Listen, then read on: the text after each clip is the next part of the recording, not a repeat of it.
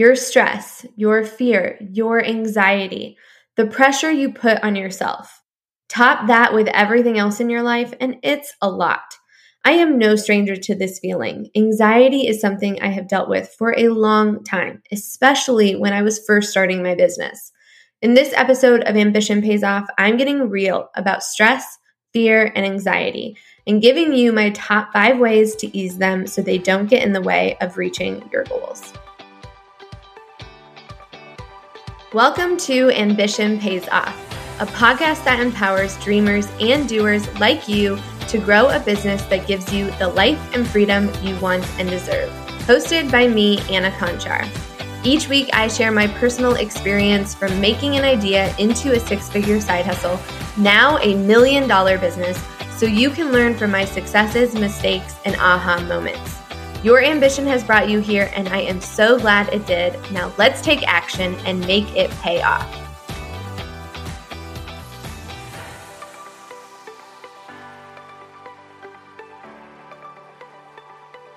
Sometimes the road to success as an entrepreneur isn't a straight one. There are lots of bumps and curves along the way. And one of the things that I have learned over the last 4 years building my $1 million business is that sometimes you have to hit that reset button. And I've created a free challenge to help you reset your business and mindset when things aren't going quite as you'd like them to.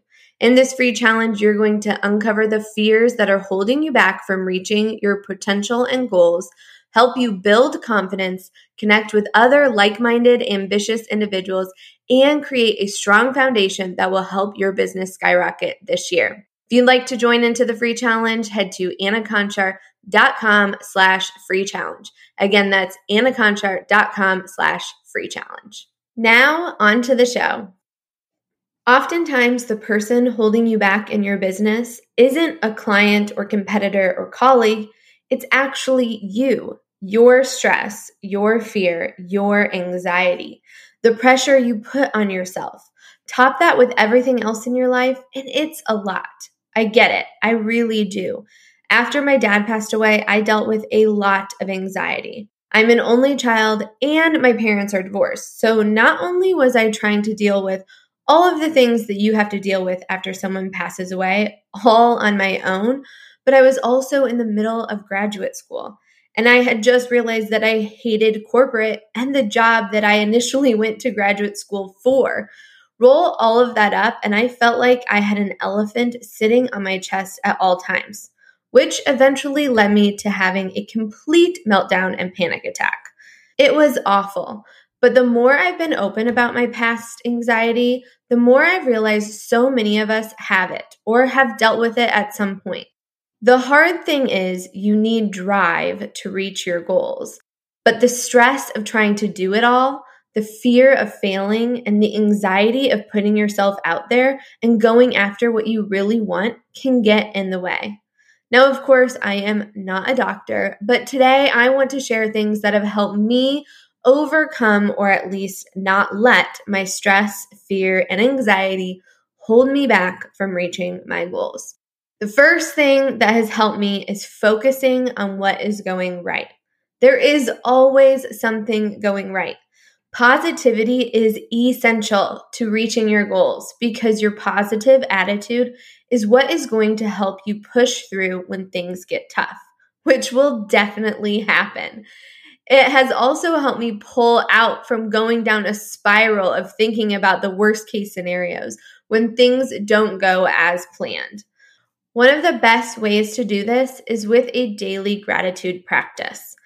I'm not just talking about being thankful for the big things like your family and health, home, but also all of the little things like a great dinner with friends or a delicious meal, a beautiful walk outside, or a 10-minute giggle session with your toddler. All of these little things are what are really important and help shift your focus to the positive. I do this every day in my daily journal. Each morning, I write down at least 3 things that I am grateful for. And if you don't journal, I also really like the Best Self Planner. It has prompts for it each day, and I'll link to it in the show notes. Now, the second thing that really helps me when I'm feeling anxious or fear or stress is saying no more. Let me say that one more time. Say no more. When you first start your business, you want to say yes to every opportunity. Hello, FOMO, I get it. But this brings added stress when not everything you say yes to is aligned with the vision you are working towards. In grad school, one of the best pieces of advice I got during orientation week was to just choose one or two things to get involved in and do those things really well instead of trying to be in every club or go to every event. It is time to get over your FOMO and only say yes to the really, really good things that are aligned with how you want to spend your time and what is going to help you achieve your vision and goals. The third thing to help reduce your stress, anxiety, and fear is to get clear on the tasks that actually grow your business and bring in income. So you are not doing busy work, getting behind, and not growing. If you feel like you are always busy but never moving forward, one of the best things that you can do is clock your time using an app like Toggl. That's Toggl.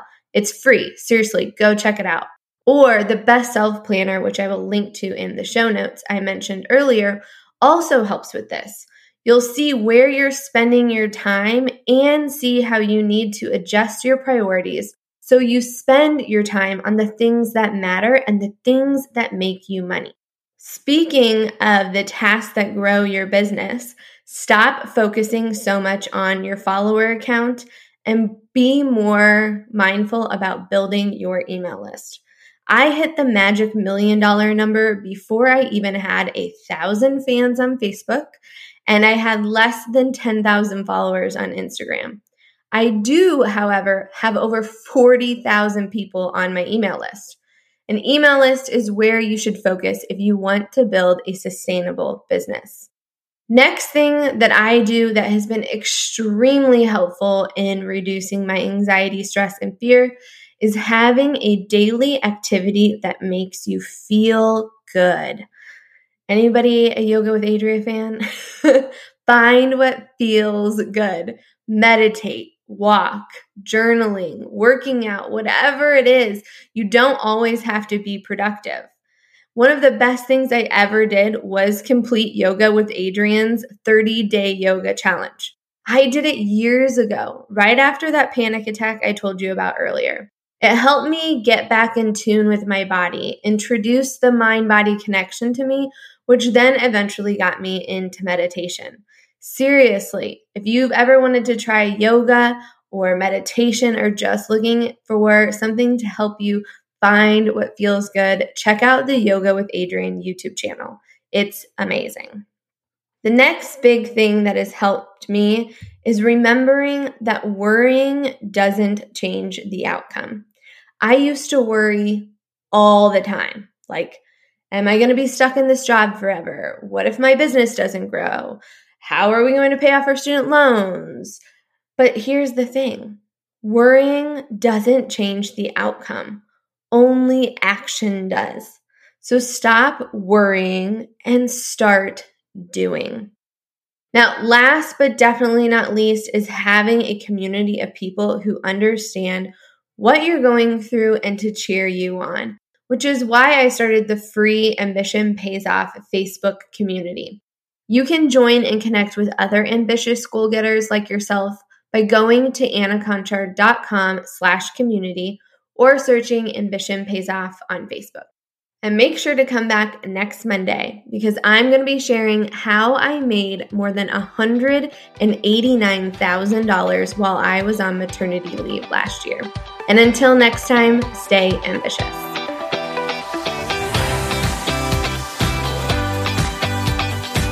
Thank you so much for listening today.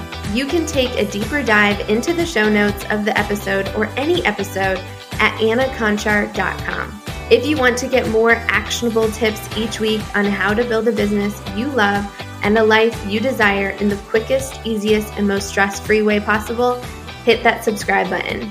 And until next time, stay ambitious.